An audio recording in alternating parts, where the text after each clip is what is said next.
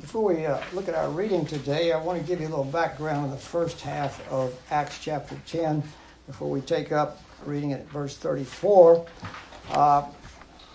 Jesus had risen, ascended, poured out his Holy Spirit upon the church, and the gospel begins to go out from Jerusalem. And Peter one day was in Joppa, I think it's down by the coast, and he was praying on the rooftop, and he got hungry. And he saw this vision of this big sheet coming down full of all kinds of unclean animals that the Jews would never eat. And a voice says, "Peter, take up and eat." He says, "No, Lord, I've never let anything unclean come in my mouth." And this happened 3 times. So he was perplexed about what this vision meant. Meanwhile, in Caesarea, the Roman centurion, the officer in the Roman army, who was a God-fearer, he had a vision to send, or an angel rather, I believe, told him to go to send somebody to Joppa and find Peter and bring him there. So he sent 2 of his servants and 1 of his trusted soldiers, and they went to Joppa, and they found the house of Simon the tanner, and they called for Peter.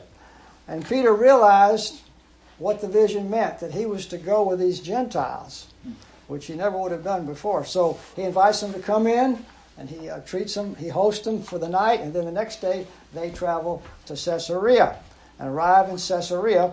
And there Cornelius has gathered his family, his close family, and his friends waiting for the arrival of Peter to see what the message was that Peter was going to deliver. And so we'll take up here now at verse 34, and I'll begin reading. So Peter opened his mouth and said, "Truly I understand that God shows no partiality, but in every nation anyone who fears him and does what is right is acceptable to him. As for the word that he sent to Israel, preaching good news of peace through Jesus Christ, he is Lord of all. You yourselves know what happened throughout all Judea, beginning from Galilee, after the baptism that John proclaimed, how God anointed Jesus of Nazareth with the Holy Spirit and with power. He went about doing good and healing all who were oppressed by the devil, for God was with him. And we are witnesses of all he did, both in the country of the Jews and in Jerusalem. They put him to death by hanging him on a tree. But God raised him on the 3rd day and made him to appear, not to all the people, but to us who had been chosen by God as witnesses, who ate and drank with him after he rose from the dead. And he commanded us to preach to the people and to testify that he is the one appointed by God to be the judge of the living and the dead. To him all the prophets bear witness that everyone who believes in him receives forgiveness of sins through his name." And then it says here, while Peter was saying these things, the Holy Spirit fell on all who heard the word. And the believers from among the circumcised who had come with Peter were amazed, because the gift of the Holy Spirit was poured out even on the Gentiles. For they were hearing them speaking in tongues and extolling God. Then Peter declared, "Can anyone withhold water for baptizing these people who have received the Holy Spirit just as we have?" And he commanded them to be baptized in the name of Jesus Christ. Then they asked him to remain for some days. Amen. All right. Let's pray and ask God's blessing. Thank you, gracious God, for your mighty acts among the Jewish nation, when you sent your Son, born of a woman, to live among them, to die and rise on the 3rd day. We thank you that these events were not hidden in a corner, but were well known all over Judea, among both Jews and even Gentiles. Instruct us today, we pray, through your scriptures, that we might know more of Christ and what he did 2,000 years ago to make his resurrection, his lordship, and his glory known to them and also to us today. Amen. Amen. Please be seated. This sermon today has a goal, it has a purpose, and it's to help us understand why the Apostle Peter believed that Jesus Christ was resurrected from the dead. But before we get to that point, I want to give us some background.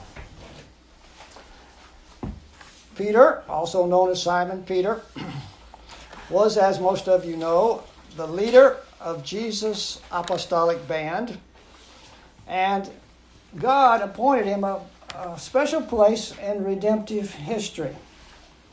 He was a devout Jew, but God showed him that the Messiah had come not only to save Jews, but on this day, it really begins to shine on him when he saw the vision that God had come also, Jesus had come to save the Gentiles, that is, those who were not Jews, such as the Romans.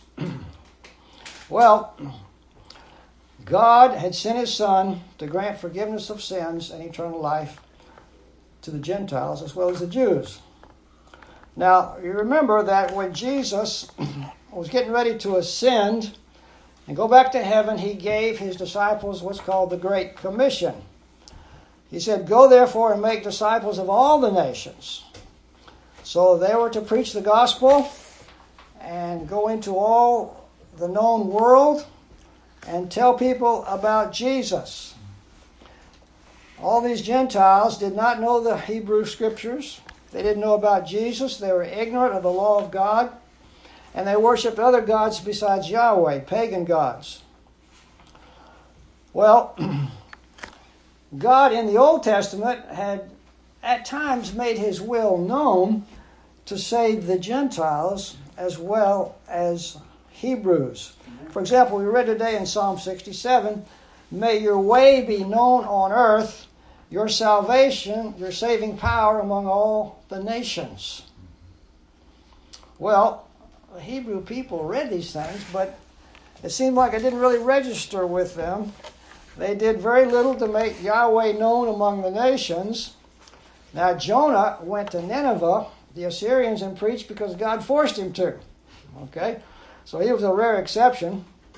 But when the Messiah came, the anointed one of God, to rescue God's people, His teaching and His preaching and His commands changed the situation radically, because a new day of salvation had arrived for the people groups of the earth. This vision of these unclean animals that Peter saw was commanded to eat was a powerful illustration the Lord used to show Peter that the Gentiles were no longer to be considered unclean people, but they were to be included among the people of God. So Peter is sent by the Lord to the Roman centurion's house, Cornelius, and he's waiting there with his friends and family to hear what message was that Peter was going to deliver.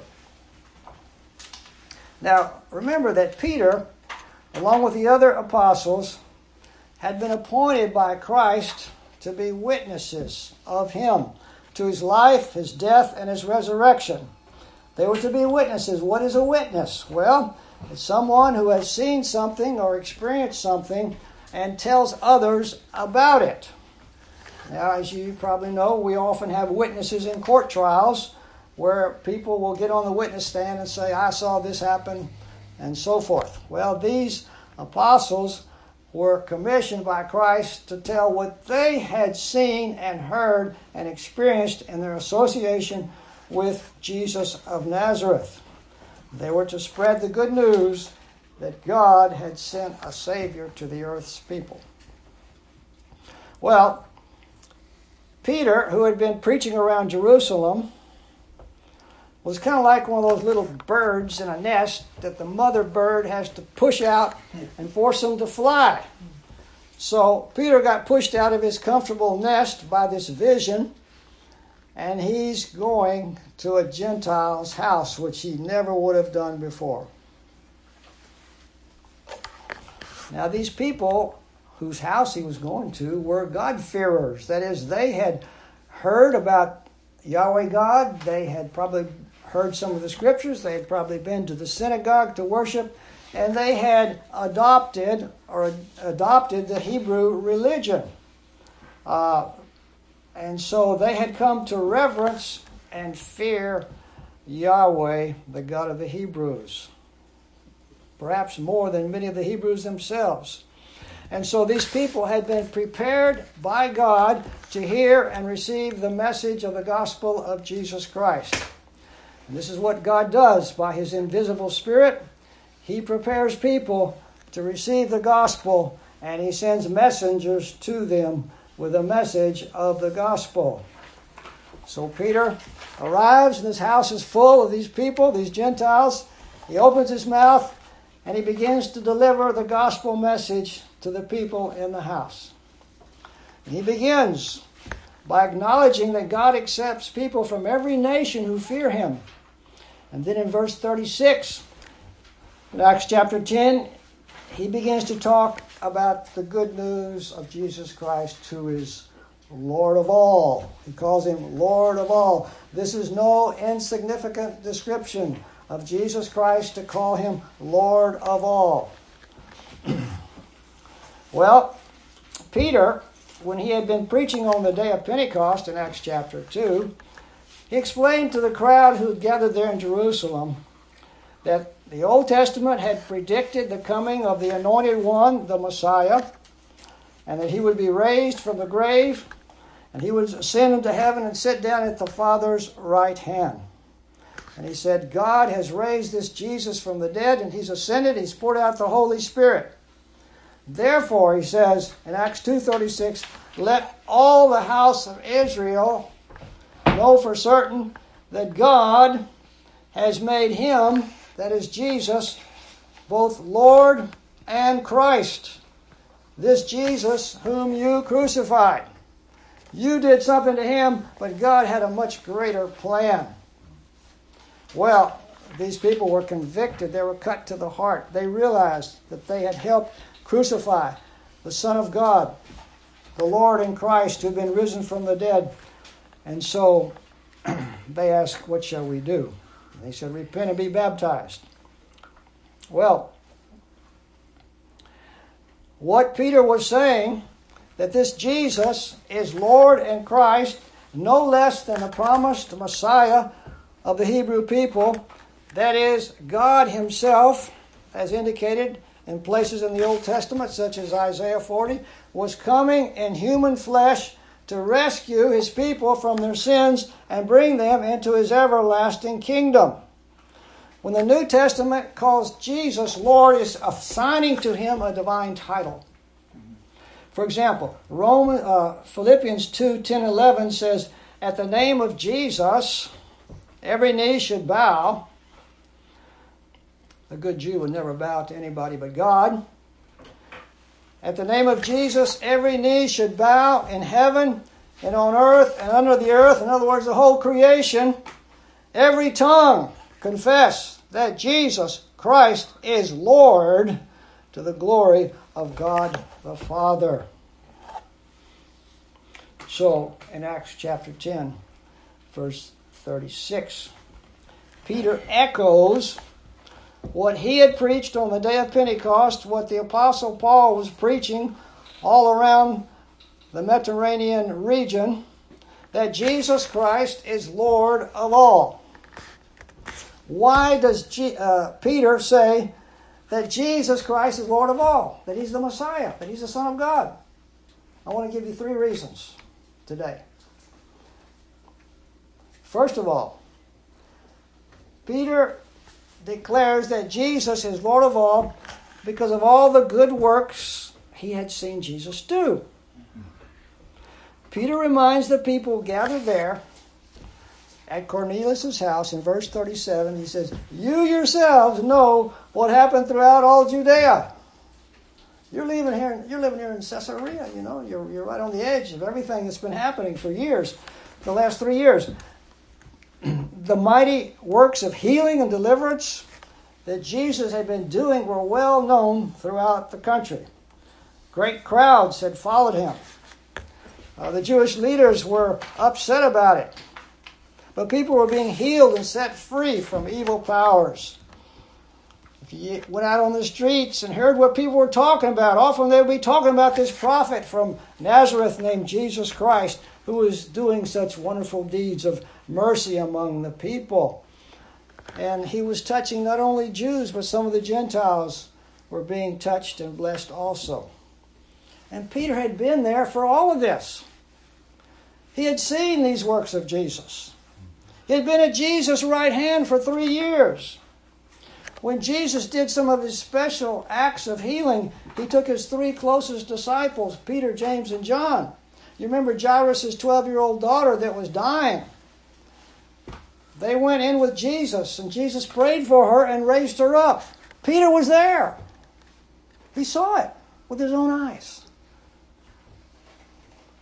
And so he declares that Jesus is Lord of all to Cornelius because he had seen all that he had been doing. There's a second reason Peter declared that Jesus is Lord of all to Cornelius.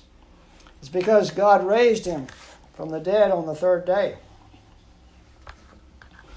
Now, on that 3rd day, Peter had had a personal visit from the risen Jesus.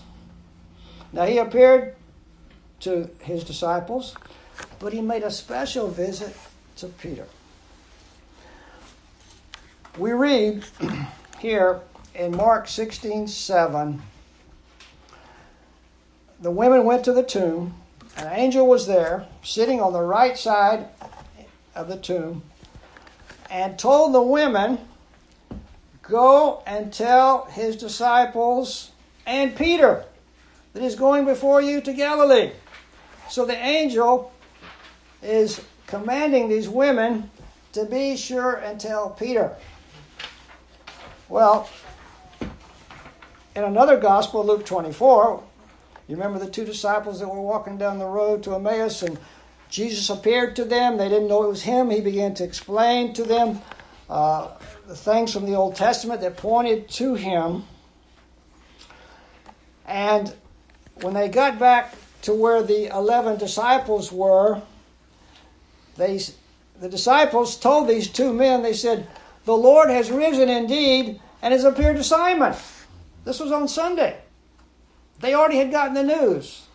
Probably Simon had come and told him, "The Lord appeared to me." This was on Resurrection Day evening. The Lord appeared personally to Simon Peter for a special visit. Why was that? Well, we believe it's because Peter was the only one of the disciples that openly denied the Lord in front of everybody. He knew who Jesus was, but he denied knowing him. And then when he recognized what he'd done, he wept bitterly, and his remorse was great. And the guilt weighed upon his mind, and his heart was broken. Jesus knew all this about Peter, and he knew that Peter was heartbroken. So he went and paid a special visit to Peter to console him, to comfort him, to assure him of his forgiveness. This is not recorded, but we believe it's logically what happened. We just see how much Jesus cares for his sheep. When they wander off the path, he goes and retrieves them and brings them back. Well,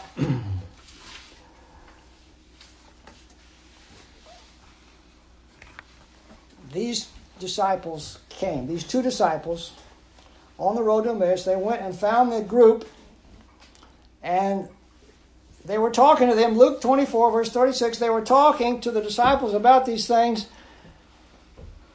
As they were talking, Jesus himself stood among them and said, "Peace to you, shalom." But they were startled and frightened and thought they saw a ghost. He said to them, "Why are you troubled, and why do doubts arise in your hearts? See my hands and feet, it's I myself.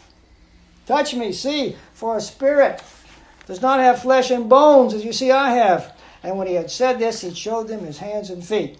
And while they still disbelieved for joy and were marveling, he said to them, "Have you anything here to eat?"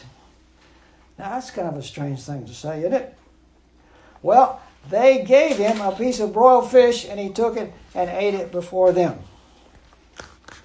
So what's happening here? Jesus is proving to his disciples that he was not a ghost. The resurrected Son of God was not a ghost. He was not just spiritually resurrected, but he was physically resurrected. He invited them to touch him. The women previously, earlier in the morning, had grabbed his feet and held on. They didn't want to let him go. They felt the physical solidness of his ankles, his shin. So they grabbed his feet. Well, here Jesus appears with to his 11 disciples, and he confirms to them the physicalness of his resurrected body. He asked for something to eat. Now, ghosts don't get hungry, okay? They gave him a piece of broiled fish. Interestingly, Peter was very familiar with fish. He'd been a fisherman. He knew fish backwards and forwards. If you blindfold him and put a fish in front of him, he could smell it and tell you what kind of fish it was. This man knew fish. And what does Jesus ask for? Something to eat. But what do they have? Naturally, they got fish there because they got at least 4 fishermen that were part of the apostolic band. So they had cooked some fish. It says he took it in his hands and he ate it before them. Now, he didn't go over in a corner, hide and munch on that piece of fish. He ate it right in front of them. He swallowed it, and they could not see it go down his throat and into his esophagus and stomach. Why couldn't they see it? Well, because his organs were covered with flesh and bones. They went into his body like anybody else was eating. Only saw the throat muscles move as he swallowed. So Jesus is eating this fish, and it was just as real and common as it had always been. No doubt they had eaten fish together on many occasions. So in a certain way, this occasion was not much different from the previous ones. So we can imagine maybe Peter's talking to Cornelius' house, he's expanding a little bit, and he said something like this, I'm just surmising. Jesus ate fish with us on many occasions. I remember when he fed the 5,000 and he fed the 4,000 with that fish and bread, and there was baskets left over, and we just didn't stand there gawking at the people watching them eat, but we joined in. We were hungry. We ate too, and Jesus ate too.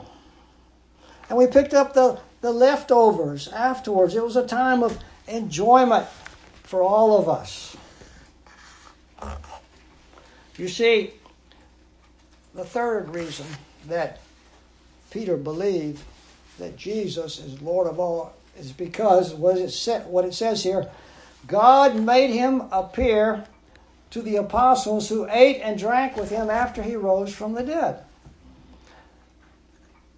So, Peter focuses in on this special activity of eating and drinking with the resurrection Christ as a key component of his belief that Jesus is Lord and Messiah. Why do you think this is? Well, let me make some suggestions. The reason Peter stresses this is because eating and drinking are identifying marks of a person who's been physically resurrected. For a person to be truly resurrected from the dead, he must have 5 senses: seeing, hearing, touching, tasting, and smelling. It's only eating that clearly demonstrates the use of all 5 senses. When you eat, You see the food, you grab it in your hand, you smell it, you touch it as you chew on it, and you swallow it. You taste it in your mouth. Now, at times when Jesus would appear, he would teach his disciples. But when you're teaching, you're using your voice and your eyes and your ears. But it's when you eat that you smell and you taste the food. These five senses, the exercise of these five senses, are essential attributes of a fully restored, resurrected physical body that's been brought back from dead to life.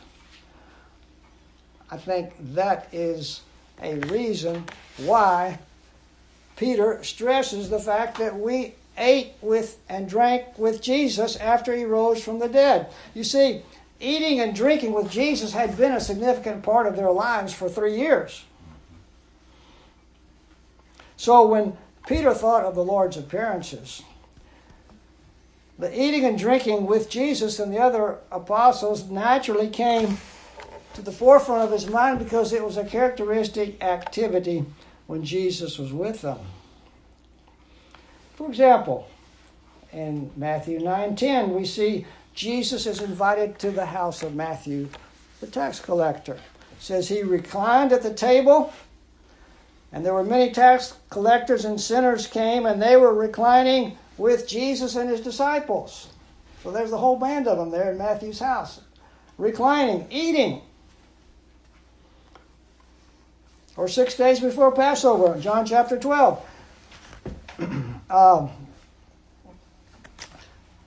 Jesus went to Bethany, to the household of Lazarus, Mary, and Martha. And they had a gathering there for Jesus. It says, verse 2, John 12, they gave a dinner for him. Martha served, and Lazarus was one of those reclining with him at table. And further down the passage, it mentions that Judas was there, so probably all the disciples were there. And then in Luke 5, these people came to Jesus in verse 33 and said, the disciples of John fast often and offer prayers, and so do the disciples of the Pharisees, but yours eat and drink. Jesus said to them, can you make wedding guests fast while the bridegroom is with them? That's not a time to fast. Right before the wedding, it's a time to feast and be happy. And so Jesus feasted, ate and drank with his disciples as joyous occasions. Besides this meal on Resurrection Day with the fish in Luke 24, there's another significant meal mentioned in the New Testament where Jesus ate with his disciples. That's in John 21. The disciples had said, well, let's go fishing. So they followed Peter. 7 of them together got in a boat, and they went out and they fished all night. They didn't catch a thing. And you see this figure on the seashore. He says, throw your net over there and you'll catch fish. And they did, and they realized it was the Lord. And so Peter jumps out of the boat and swims to shore. And when they get there, there's a charcoal fire. It says in John 21:9, there's a charcoal fire with fish laid out on it and bread. Jesus said to them, bring some of the fish you've just caught. So Simon went and hauled in the net, had 153 fish. He must have been a pretty strong man. And it says, although there were so many, the net was not torn. So Jesus said to them, come and have breakfast. Now none of the disciples dared ask him, who are you? They knew it was the Lord. Jesus came, took the bread, gave it to them, and so with the fish. This was now the 3rd time that Jesus was revealed to the disciples after he was raised from the dead. So there seems to be sort of a pattern here developing that when Jesus appeared to his disciples, they had a meal together. Now, Jesus knew these men were hungry. They'd been fishing all night. So he performed an activity that probably he'd done before. He cooked a meal for them. He served them. It doesn't say specifically that he ate with them, but surely he did. The reason is because Peter's testimony. We ate and drank with him. It doesn't say he watched us while we ate and drank, but we ate and drank with him. The meaning seems to be clear from the common use of language. They all ate and drank together. Because this social fellowship activity was a mark of Jesus gathering with his disciples.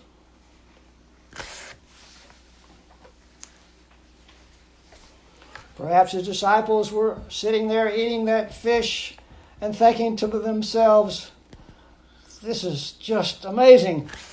Our beloved leader is alive again. He's back with us. We're eating and drinking with him again. How wonderful. And so they were experiencing something that removed all doubts from their mind that Jesus had resurrected. Here was irrefutable proof for the third time that Christ had risen from the dead. His eating and drinking with them sealed it for them. So, Peter comes to Cornelius' house. He sits down and has a meal with Cornelius and his friends. He enjoyed a meal with them, like Jesus and the disciples had many times before. In fact, on the last night of Jesus' ministry on earth, he had a meal with his disciples, did he not? The Passover meal. They were eating. Jesus took the bread and broke it, said, this is my body. He took the cup and said, drink from it, all of you. This is my blood of the covenant. And then he says this, Matthew 26, verse 29. I will not drink again of the fruit of the vine until that day when I drink it new with you in my Father's kingdom. So Jesus promises to drink again with his disciples when he comes in his kingdom.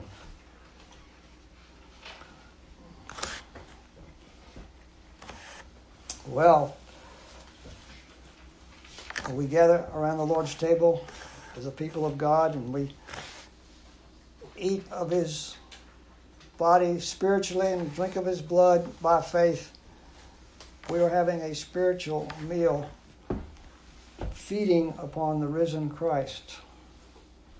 And so we continue to partake of him through Holy Communion. So Peter, as he testifies, as he witnesses before Cornelius' house, he tells them why Jesus rose from the dead. He's a personal witness because he'd seen everything that Jesus did. He'd been there on Resurrection Day, had a personal visit as well as a group visit, and because he had been with Jesus when Jesus appeared to them and they ate and drank together. Well, what do we see here? This eating and drinking that Jesus did, eating that fish, for example, reveals Jesus' fully resurrected body. In his full humanity, Jesus was resurrected so that his sense of taste and smell and touch were all together. And he ate like he'd eaten before with them many times. His body was not partially resurrected. His body was fully resurrected, including his sense of taste and smell. What does that mean for you and me? It means that when Jesus returns at the end of the age, he resurrects us, he's going to resurrect us fully. And the totality of our being, our human bodies, so that our sense of taste, smell, touch, and so forth will be fully restored, just like Jesus' body was. Well, this is important, I think, that Jesus ate and drank with his disciples when he rose from the dead, because people of all cultures can relate to this kind of activity. One of the most common and joyful human activities in every culture is eating and drinking with your family, with your friends. It's a sign of life, of vitality, of fellowship among people who have mutual affection for one another. So this relates to people of all cultures. You see, the resurrected Jesus was not a ghost, he was not a spirit, but he was a fully resurrected man in the totality of his humanity. Now his body was not exactly the same, because he had a spiritual body, Paul calls it. He could appear in a room and disappear. But that didn't detract from his physicalness. I have a suggestion. Whenever you sit at your table and you taste the food, you smell the food, you touch it, you hear what people are saying, you look around, know this, that just as certain as you are eating and drinking that food, so Jesus Christ our Lord ate and drank in the same way, because he was fully resurrected. His resurrection is as sure and certain and physical as the very food on your table that you're eating and consuming.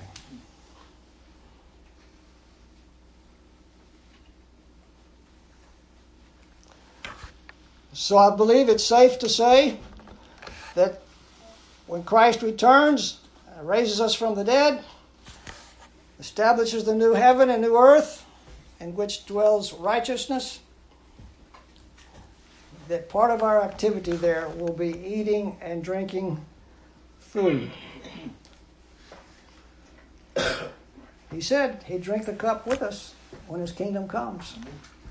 And he speaks of the marriage supper of the Lamb, a banquet for the people of God to celebrate. Well, this eating and drinking with Jesus, the resurrected Jesus, was a significant event in the life of Peter and of his apostles. And he shares that with Cornelius' house. He wants Cornelius and the people to understand that Christ really rose from the dead. As he began to preach the gospel, sure enough, the Holy Spirit fell on the people and they began to worship God. And they were subsequently baptized. As they had become believers, the Gentiles were coming to faith in the resurrected Christ, who's Lord of all. Let's pray. Gracious Father, thank you that this resurrection of Christ is something that we can understand because it was real. It was as real as eating a broiled fish. Thank you that you raised your Son from the dead in the totality of his physical nature. We will see him one day. We'll grasp his feet like those women did on that resurrection morning. We thank you, Father, that these bodies of ours are precious, that Jesus died for them, that you'll raise them on the last day, and we'll enter the new earth. And there we will worship our Lord. And even, I believe, eat meals there of joy and celebration. We thank you for the resurrected Son of God, who lives and who is returning. In his precious name we pray. Amen.